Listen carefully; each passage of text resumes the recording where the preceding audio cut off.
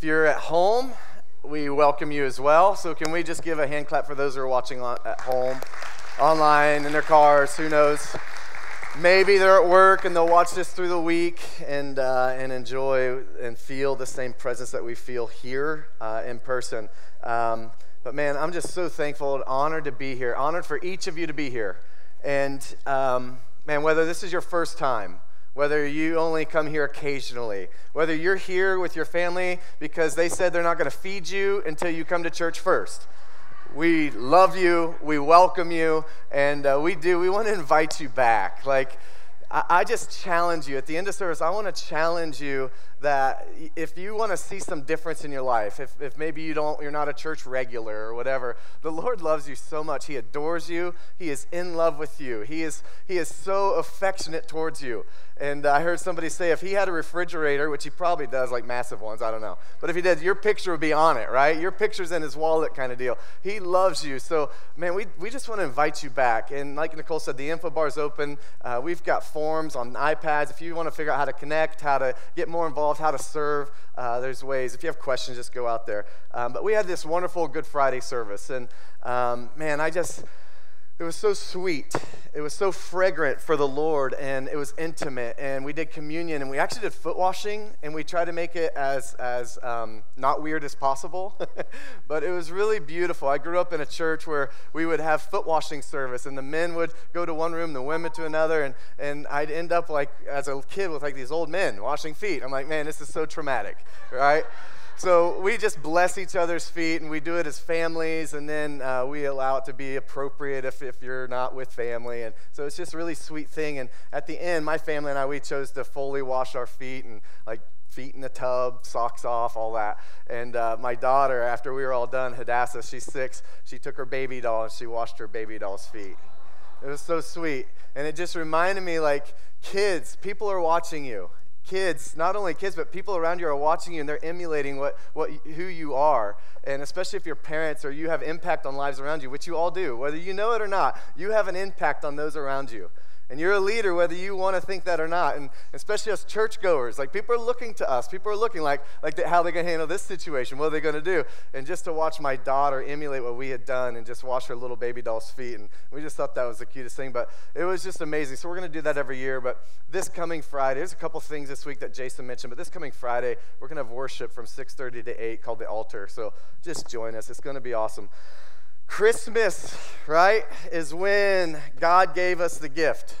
But Easter is when the gift gets unwrapped. Jesus was resurrected. He conquered death, hell, and the grave. And the cross was the prize. It was the price, right? But the resurrection, that's our prize. And we're so excited to celebrate not just his death, which, just so you know, in order for there to be a resurrection, there had to be a death. And I know we're here today to celebrate a living God, a resurrected God, and that is the greatest part of this story. But he also died on a cross for us and paid a price. And in order for there to be a resurrection, there had to be a death. And what's crazy is a God who manifested himself on the earth in flesh died and paid a penance that he didn't deserve. That is absolutely radical love. That is abundant, extravagant grace, that he paid a price for you and I to have eternal life and us to be totally forgiven. And I don't know about you, but when I'm sitting there worshiping, my worship's deep because my forgiveness was deep. My praise is extravagant because my story in him is extravagant. Much was forgiven in me. I had this crazy story that I was an atheist and I was suicidal and I was a drunk and all of these things and a horrible husband, a horrible man. But God, there was an suddenly moment in my life where something was resurrected in me and he revealed his real nature to me and made himself real and living in me. And my prayer coming into today, whether you're in person or online, is that you feel and you experience that same good God that I've got to experience in my journey. He is good. He's loving. He's a good father. Some of us may not have had good fathers. I had a good father. I still do. He's awesome, right? But some of us come from different backgrounds, different things, and some of us may have chosen, made bad choices. And let me just tell you this. It doesn't matter what you've done or how long you've been there. God's extravagant love forgives us all. And he unites us all. And that's one of the things the cross did, is it united us all, and it makes us all level and equal, and we're all his sons and daughters, whether we know it yet or not. I didn't know that till I was in my mid to late 20s. I was 3 years into our marriage. We were going to get divorced and all of these things. And in my life was a wreck because I didn't know Jesus. And suddenly, I believe there's a moment today, because it says that today is the day of salvation. There's this and suddenly moment that's available to all of us today, no matter our walk, whether we don't know Jesus yet, whether we're brand new Christians, or whether we've been walking with him for a while. I believe there's a refreshing here that we can walk out of these doors with more hope than we came in. That we don't have to walk out depressed anymore. I was depressed and suicidal. I don't have to be that man anymore. He died. I don't have to be angry or mad or just mad at everything or everyone ever again, because that man died. Now, every once in a while, I got to remind that man he's dead. Like this morning, some things weren't working out, and I had to, Nicole had to help me remind that man that he's dead. All right? When you're a pastor, there's all this stuff going on. You worry about the little details. It really doesn't matter. Then we start worshiping. It's boom. That's why we're here. We're here to worship a living God. We're here because he loves us. You made it here this day because somebody loved you and invited you here, or Jesus found you and brought you here today. That's why you're not here just to make your mama happy. You're not here just to do a pre-lunch service. You're here because you had a divine appointment for today to hear what the Lord had for you today, whether it's through worship, whether it's through a dance, or this message, or communion at the end. You're here today, or you're watching today, or you're watching later in the week because you have this divine appointment for God to just allow you to encounter his extravagant love. And it was proven on the cross, and it was proven through the resurrection that he conquered death, hell, and the grave. We have this God that there's no tomb to visit that has a dead body in it. There's no grave site. There's no memorial. He is alive and he's well. And let me just say, the tomb might be empty, but his church isn't. Our lives aren't empty because he makes us full. His bride is not empty. The tomb's empty, but he makes us full in him. Now, how about I do an intro to this sermon? Corey was preaching the other week, and a few weeks ago, if you missed it, man, how powerful. It was called The Altar and the Table. Just this incredible thing about building altars for the Lord, and this altar that he allows us to come to, and then tables. So I was pressing in and leaning in, coming into Holy Week, and I had this table thing on my mind. I had 3 outlines of messages for today. And I was pitching them to Nicole, what do you think about this? What about this? She's like, that's the one. And as we began to enter into Holy Week, it was confirmed in a few ways. And I just want to talk about the table a little bit. And I began to just really soak and meditate on Luke 22, where Jesus is with the disciples. And he's having the Last Supper and then the foot washing and coming into Good Friday service. And just the beauty of that, the beauty of a king who came in the way of a little baby in a manger. The way of a king who died a gruesome death on a cross for us. The way of a king to lower himself and wash his disciples' feet. The way of a king to say, I came to serve, not be served. The way of a king that says, I came to die for you. I came with a purpose. That's a king came in that way. So I was leaning into this message, and I just want to kind of go from the past, present, and future.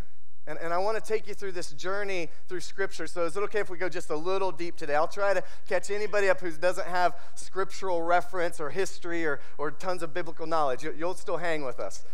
But I want to start in 1 Samuel.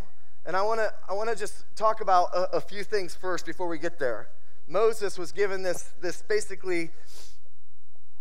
download from heaven and this conviction to build the tabernacle. So they built this tabernacle, and the first place I want to start is in the Old Testament, it talks about tables. And a few of them that are mentioned is one particular that I want to focus on today, and this is in Leviticus 24 and Exodus 25, and then also chapters 35. You can research that if you're note takers, you can write those down. But here's the deal. There was this tabernacle, this temple, and it was a portable tent in essence, and they were building this, and it's this beautiful thing of basically wanting to host a presence, having a set-apart place to worship the Lord and offer incense of worship and sacrifices. One of the things in there was the table of showbread. And literally, the showbread would actually be another name for his presence. So there was this table that hosted his presence, because how many know that Jesus represents the bread of life? He is the bread, right? When we do communion later, we're going to talk about, he says, this bread as you break, it's my body broken for you. It's me, right? The wine, when you take it, it's the blood. Well, in the tabernacle, there was this table of showbread. And it's interesting that it was actually in a holy place that only the priests could go. Now, I'm going to get somewhere through this message, but there's this thing that where we come into church or we hear about Christianity, and sometimes, or as we enter our walk into a Jesus walk, right, we begin to think we're not good enough. Has anybody else ever thought that? Or I'm not worthy, or I'm not worthy to serve, or I'm not worthy to even talk or tell my story. Let me just remind you, you are. I'm going to get there. Now, this table of showbread, actually only Aaron and the priests would go to there, and it was fresh bread that was changed out every week. How many know that we can't live on yesterday's bread? Even fresh manna fell from the sky daily for the Israelites as they were coming out of Egypt and slavery into a promised land, into their calling. Well, you can't live on yesterday's encounter, yesterday's thing. It's a fresh encounter daily that we get to walk in with the Lord. It's beautiful. So it's this thing where that bread was switched out weekly, but only the priest could go there. We get to another section in 1 Samuel 16, and I want to just paint the picture here. This is where they're going to Jesse's house. And Samuel's going there to find the next king, and the Lord commissions him to go to Jesse's house and says, just do what I tell you, and there's going to be a king there. He's going to be the next king. He says, quit grieving about Saul. Are you going to do what I've told you to do? So we get to 1 Samuel 16. I'm just going to pick a few scriptures, but we're going to be verses 1 through 23 if you want to follow later.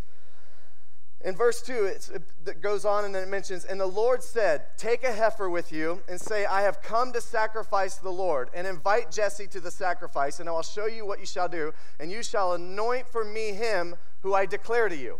He's saying, listen, go to Jesse's house, bring this beef and have a barbecue. Anybody having a barbecue today? I can't wait.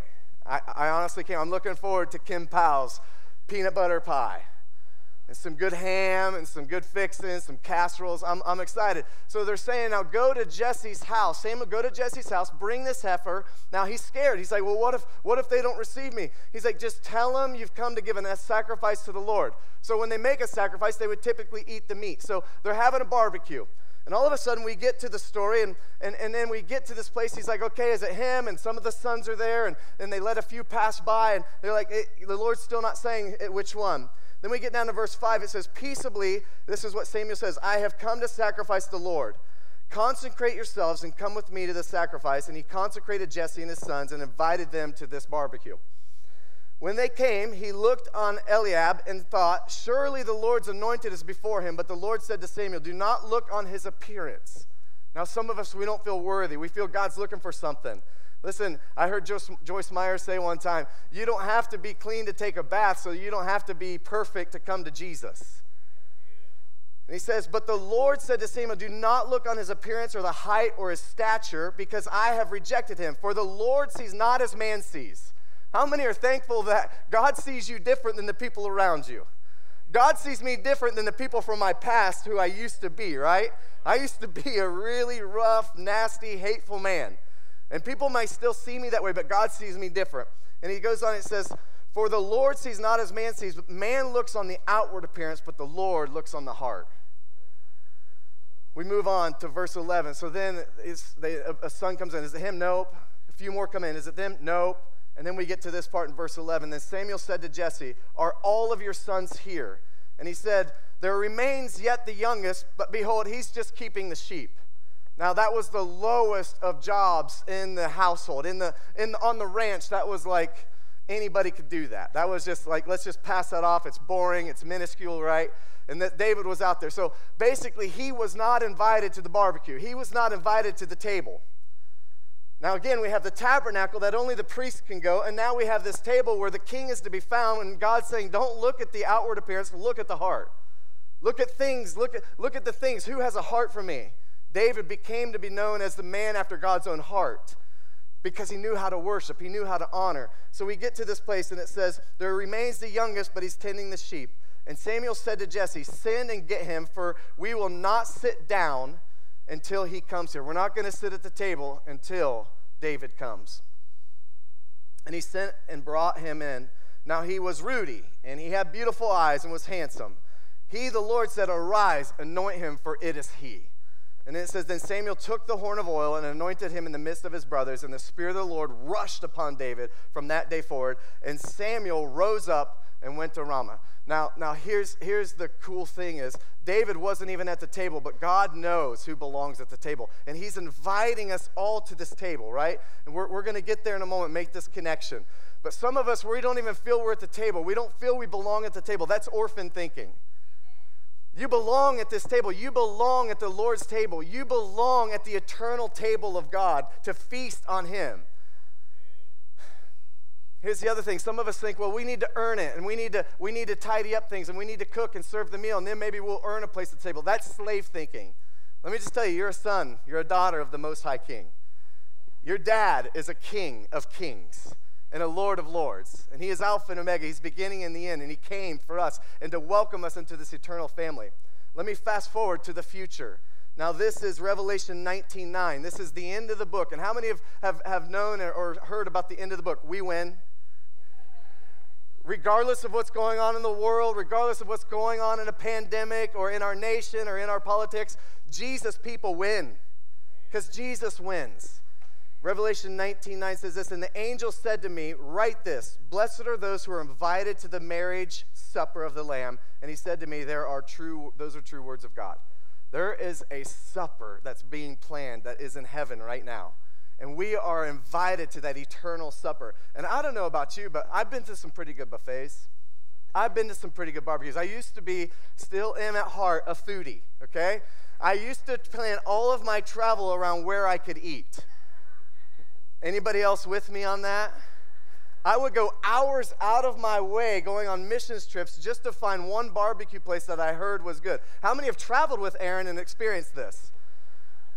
I will travel hours for the best ice cream. One time I took my daughter Chloe. We went all around the entire state of Ohio to find the best cinnamon roll. It's in Amish country. Just going to tell you that. Matter of fact, the top 3 are in Amish country. We ate about 15 cinnamon rolls that day. It was amazing, wasn't it, Chloe? We got to the end and we're just taking like little bites. We're just like, not it, move on. Imagine the Lord's Supper. Imagine the Lord's eternal table in heaven and what that feast looks like. And literally, we are not hungry, we are not thirsty. We just get to worship and feast off of him, and he alone is enough. What if we lived our lives like that? Like he alone is enough. Let me reference this other part of the future here. It's Ezekiel 40, 38 through 43. I'm only going to reference it, but Ezekiel 40 is actually referencing Revelations chapters 21 and 22. And it's talking about the 8 tables leading to the inner sanctuary of the tabernacle. Talking about these 8 tables that lead, and they're in the throne room, right? So these 8 tables, and it's amazing to me that 8 is the number that means resurrection. The number 8 means resurrection. It means new life. It's this amazing thing that we are invited to this eternal table called the resurrection, right? We get to be resurrected with him in Christ. As he was resurrected, there's this eternal banquet, this supper, this where the bride and the groom unite, and we have this feast, and we get to feast, and the feast looks like worship. It's amazing. All these angels and the 24 elders and the living creatures and us. We get to come to the fullness who Christ called us to be in that moment, and we get to, for eternity, worship and feast on him and burn out Lamborghinis and streets of gold. Everybody say, yes! I know there might be some American muscle heads in here. That's fine. I like some myself. But there's this beautiful thing that we get to this invitation. Now, let me take you to Luke 22. 22, 14 through 23. I actually want to read this. And when the hour came, he reclined at the table, and the apostles with him. And he said to them, I have earnestly desired to eat this Passover with you before I suffer. He's invited the disciples to this table. And it's the Last Supper. It's the Passover meal. And here's what he's saying. He says, for I tell you, I will not eat it until it is fulfilled at the kingdom of God. Now listen, I'm going to have this last meal with you, and I'm not going to eat it again with you until heaven. I'm not going to eat this again with you until I return again. It says, and then he took the cup, and when he gave thanks, he said, take this and divide it among yourselves, for I tell you that from now on I will not drink of the fruit of the vine until the kingdom of God comes. And he took the bread, and when he had given thanks, he broke it and gave it to them, saying, this is my body, which is given for you. Do this in remembrance of me. And likewise, the cup after they had eaten, saying, this cup that is poured out for you is the new covenant in my blood. But behold, the hand of him who betrays me is me on the table. For the Son of Man goes as it has been determined, but woe to that man by whom he is betrayed. And they began to question one another which of them it could be that was going to do this. I just found this really interesting, that Jesus at this table is dining with somebody that's going to betray him, somebody that's going to deny him. But yet he's dining with them. He's breaking bread with them. They're still welcome at his table. That hit me this week.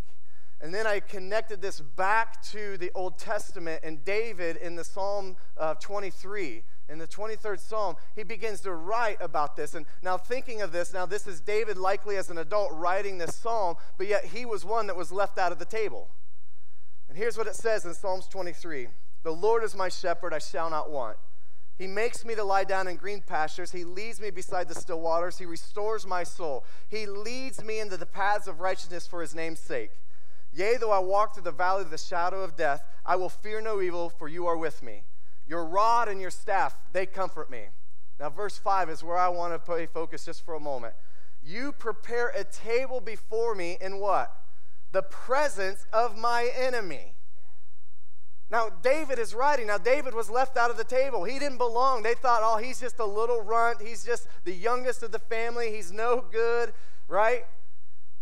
But now he's writing, he's like, hey, but I know God has prepared a table before me, and even in the presence of my enemy, as though he did. Now Jesus hadn't come yet.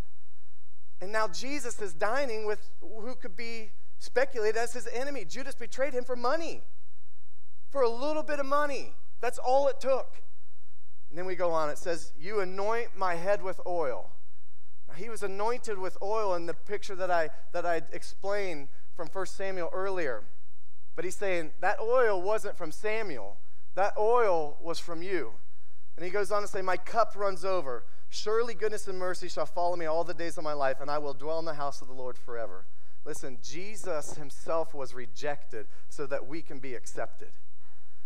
And let me just know that foundation, that nobody can ever reject you when you know the King of Kings accepts you. Now, this is this beautiful thing, but yet Jesus didn't stop there. So let me move on to the best news, the resurrection. This is beautiful. So let me just say this, that Jesus is the bread, right? The cross was the table that bridges us all together and to the eternal family. But let me just tell you what, the resurrection is the life. We weren't called just to sit and reside at a table. Even Jesus had to move on, but then he continues to invite people to his table. So we're going to move on to this because there's something about the resurrection that's powerful. Listen, Jesus didn't merely die on a cross so that you can make it into heaven. He died on a cross so heaven can also make it into you. We have purpose. So this resurrection becomes this purpose that listen, if the apex of our calling was salvation, then we'd have body bags in the churches ready as people gave their hearts to Jesus, repented, and all of a sudden that was it. It didn't stop there. Jesus isn't still on a cross. It wasn't just for the forgiveness of sins. It was also for eternal life and life abundantly. John 10:10 says that the enemy comes to steal, kill, and destroy. How many felt that a little bit in 2020 and beyond? Felt some theft. Listen, he became the propitiation and the justice for our sins, and he is loving and just. He's a good God. So, the resurrection becomes this beautiful story of empowerment. Let me share one story here, and then we're going to get on to purpose here. Matthew 28, we'll get to in a moment, but we had built the church here, and those of you who don't know, and many of you who are in attendance and part of Upper Room now weren't part of the building process. And we laid every stone by hand ourselves in the front and all around the building. Every one of these lights, this stage was built by our hands. And we did everything in this room here. And our builder helped do the exterior and gave us this room blank. And tons of us men would spend tireless hours here. Kurt Lamb and Matt and Heath and so many more.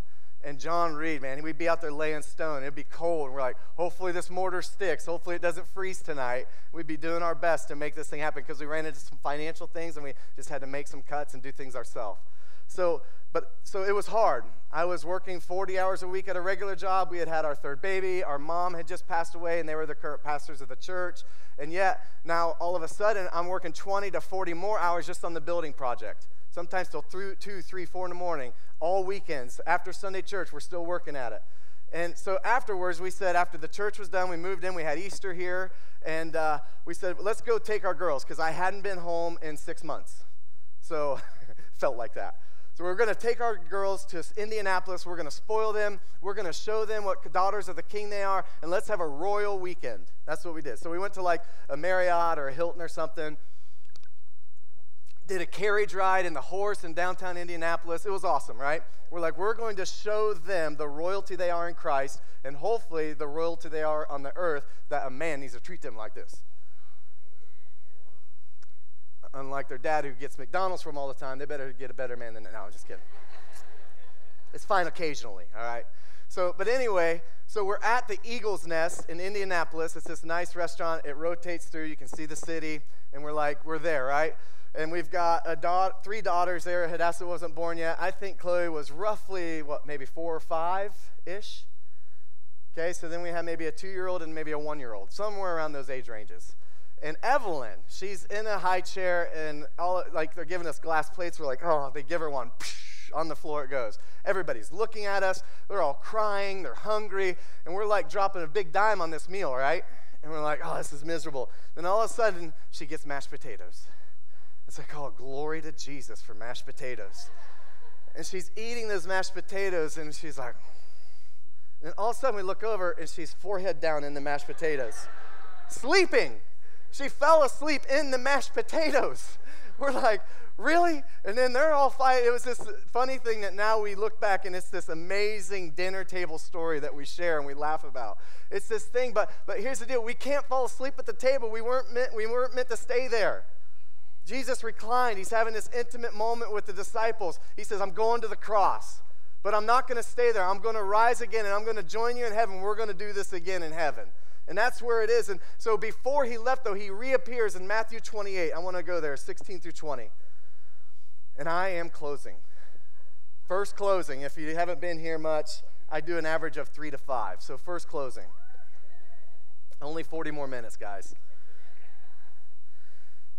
Now the 11 disciples went to Galilee, to the mountain to which Jesus had directed them. And when they saw him, they worshiped him, but some doubted. Now Jesus just was crucified brutally for us, for them. He was resurrected, and he appears. And before they were commissioned to do anything, they dropped down and they worshiped him. Many of us, we want to preach here, but are we worshiping him? What's our life like? Like God isn't judging the outward appearance of a Sunday service. He's judging the heart, right? We just read that. So they dropped down, they worshiped him. And then it says, and when they saw him, they worshiped him, but some doubted. And Jesus came and said to them, all authority in heaven and on earth has been given to me. Go therefore and make disciples of all nations, baptizing them in the name of the Father, the Son, and the Holy Spirit, teaching them to observe all that I have commanded you. And behold, this is the part I love, I am with you always to the end of age.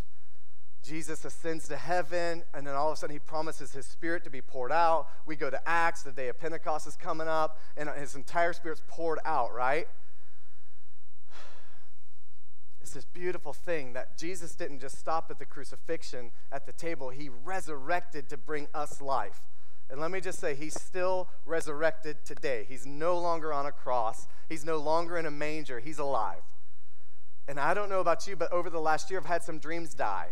I've had some discouragement. I've had some challenges. And it's not just about bringing souls back to life and making us new creatures. I believe he's bringing dreams back to life. I believe he's bringing disappointments back to life, health back to life, emotional health back to life. There's things that we've been affected by, not just last year, but maybe through our life, maybe trauma, maybe pain, maybe hurt, maybe abuse. God is bringing those things back to life because he's the same yesterday, today, and forever. When he died and paid a price, he was broken so we could be whole in every area of our life. Let me read this last set of scriptures. John 6, 35 through 40. Jesus replied, I am the bread of life. Whoever comes to me will never be hungry again. Whoever believes in me will never be thirsty. But you haven't believed in me even though you have seen me. However, those the Father has given me will come to me, and I will never reject them. How many are thankful you're not being left out of a table today? You're not being excluded today. Jesus died for all of us. And it says, for I have come down from heaven to do the will of God who sent me, not to do my own will. And this is the will of God, that I should not lose even one of all of those he has given me, but that I should raise them up on the last day. I'm thankful that I was one of those that he would not lose. I'm thankful that as deep as I was in the world, as deep as I was in sin, as deep as I was in hatred and serving myself and doing everything for me, I'm so thankful that he radically encountered me and invaded my life without my permission. I don't know if anybody else has a story like that. I did not want God, but man, he wanted me. And let me just tell you that he wants you today too. He still wants you, all believers. You're not done. You're not done. There's a table. It's waiting for you. And let me just say this. He's also prepared a table for you and everybody around you, for you to gather others at that table. He's prepared a table even for those you disagree with. Sometimes that table might look like Facebook.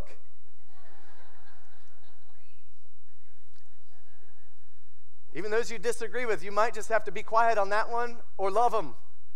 Or maybe invite them over for a meal and actually hear their heart. We're judging their outward appearance on Facebook. How about we listen to their heart, because God judges the heart, not the outward appearance. Otherwise, avoid that table. Just some advice. For it is my Father's will that all who see his Son and believe in him should have eternal life. I will raise them up at the last day. God's highest purpose for the cross wasn't merely just to forgive sins. It was to welcome us into an eternal table called the kingdom of God, called his bride. It's a family, and we will live with him for eternity in heaven. Why don't you stand with me?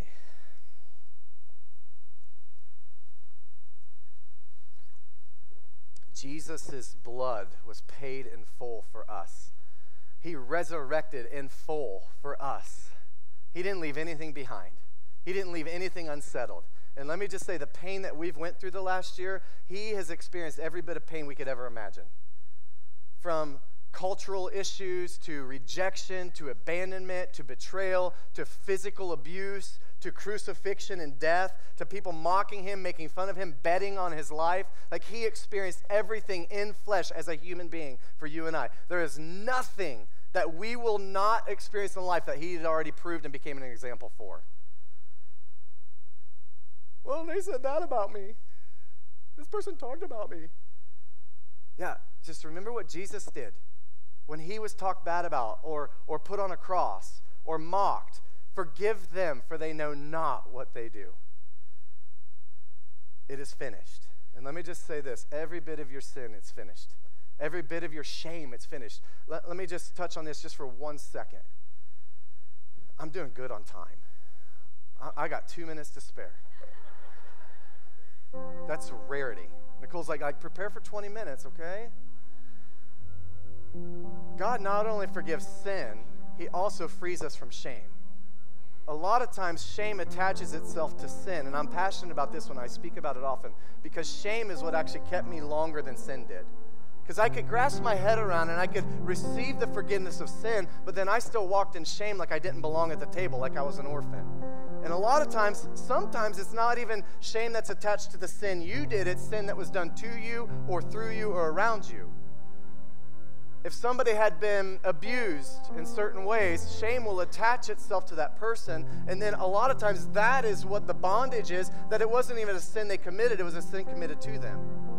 Sometimes it's generational curses. Sometimes I have shame for others around me that I may feel responsible for. Now, let me just say this. Shame is a very, very powerful thing, but God's cross and his redemption and his resurrection is way more powerful than any shame we'll ever walk in. So sin will oftentimes get you to a place, but it's shame that oftentimes keeps you there.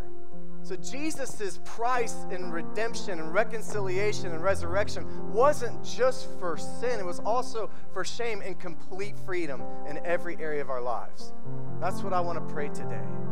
And I want to just invite you into the greatest relationship on this planet. I want to start there. So if you could just pray with me. Just close your eyes. Just honestly, for the sake of privacy, we don't have to close our eyes to pray to God. He sees us anyway. But today, maybe you came in here and you don't know Jesus. Maybe you don't know this eternal Father that radically loves you, that loves you unconditionally, the agape, unconditional love of God. Maybe that's you. You've never said yes to Jesus, or you've strayed away and you just need to come back to the Father. Maybe you've known him and you've walked away, or maybe you've never known Jesus as Savior or Lord or Father.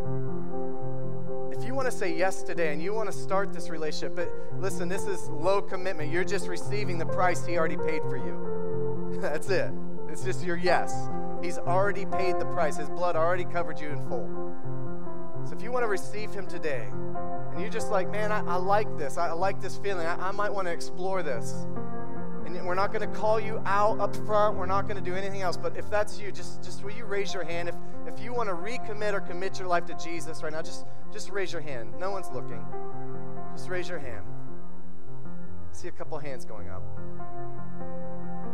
I'm going to give you a moment. If you want to accept the price that Jesus paid for your wholeness, just raise your hand right now. Jesus, we thank you for salvation. We're all just going to say this together. Jesus, we thank you for coming to the earth.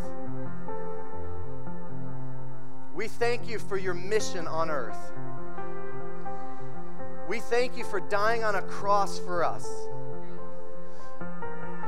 Actually, make that personal. We thank you for dying on a cross for me. I ask for forgiveness right now. I ask that you forgive every mistake and bad choice I ever made. And I ask that you forgive me. And I ask you into my heart right now that I may live in eternity with you, and that I may have abundant life here on earth. Thank you, Jesus. Thank you for conquering death, hell, and the grave. Thank you for your resurrection in your life. And thank you for calling me to new life and resurrecting me from the dead with you. I love you, Jesus. Thank you for loving me. In Jesus' name. Listen, if you said that prayer or you want to go further in that commitment, that's a beginning, that's a start, and it is the best decision you've ever made on your life this Easter service. It changes family trees, it changes legacies, it changes our entire DNA and our nature. If you made that choice, we'd love for you to go to the info bar after church, or we'll have a prayer team up here in a moment. We'd love for you to get some prayer or some further information of what's next, what's that look like. We have baptisms coming up in a couple of weeks. We would love to see you make a public commitment and make that known to the world and the church and come out anew. So we're going to do communion now. If you could just gather cups. If you don't have them, we're going to have some around. You should have got them when you walked in. But if you need communion items, just raise your hand.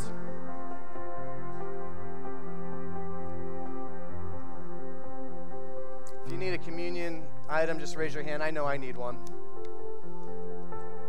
If you're at home, you can take your cinnamon roll that you got from Amish country, maybe your cup of coffee, or whatever you have that's symbolic.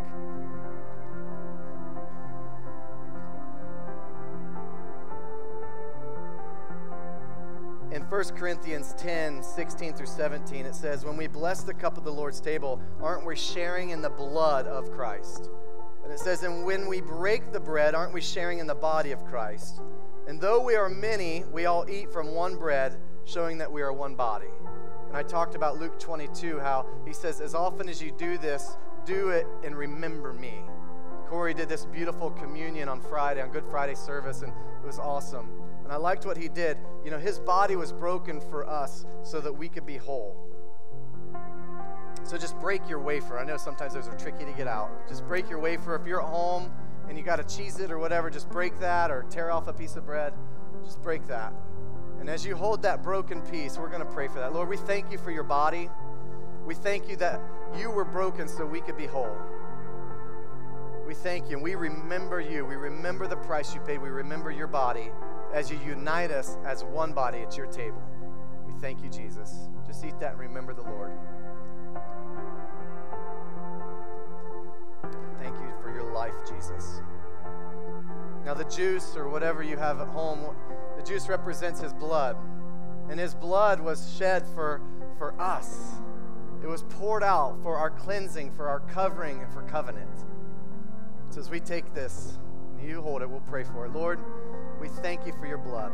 You can just take that. We thank you for the power of your blood. We thank you for the cleansing of your blood.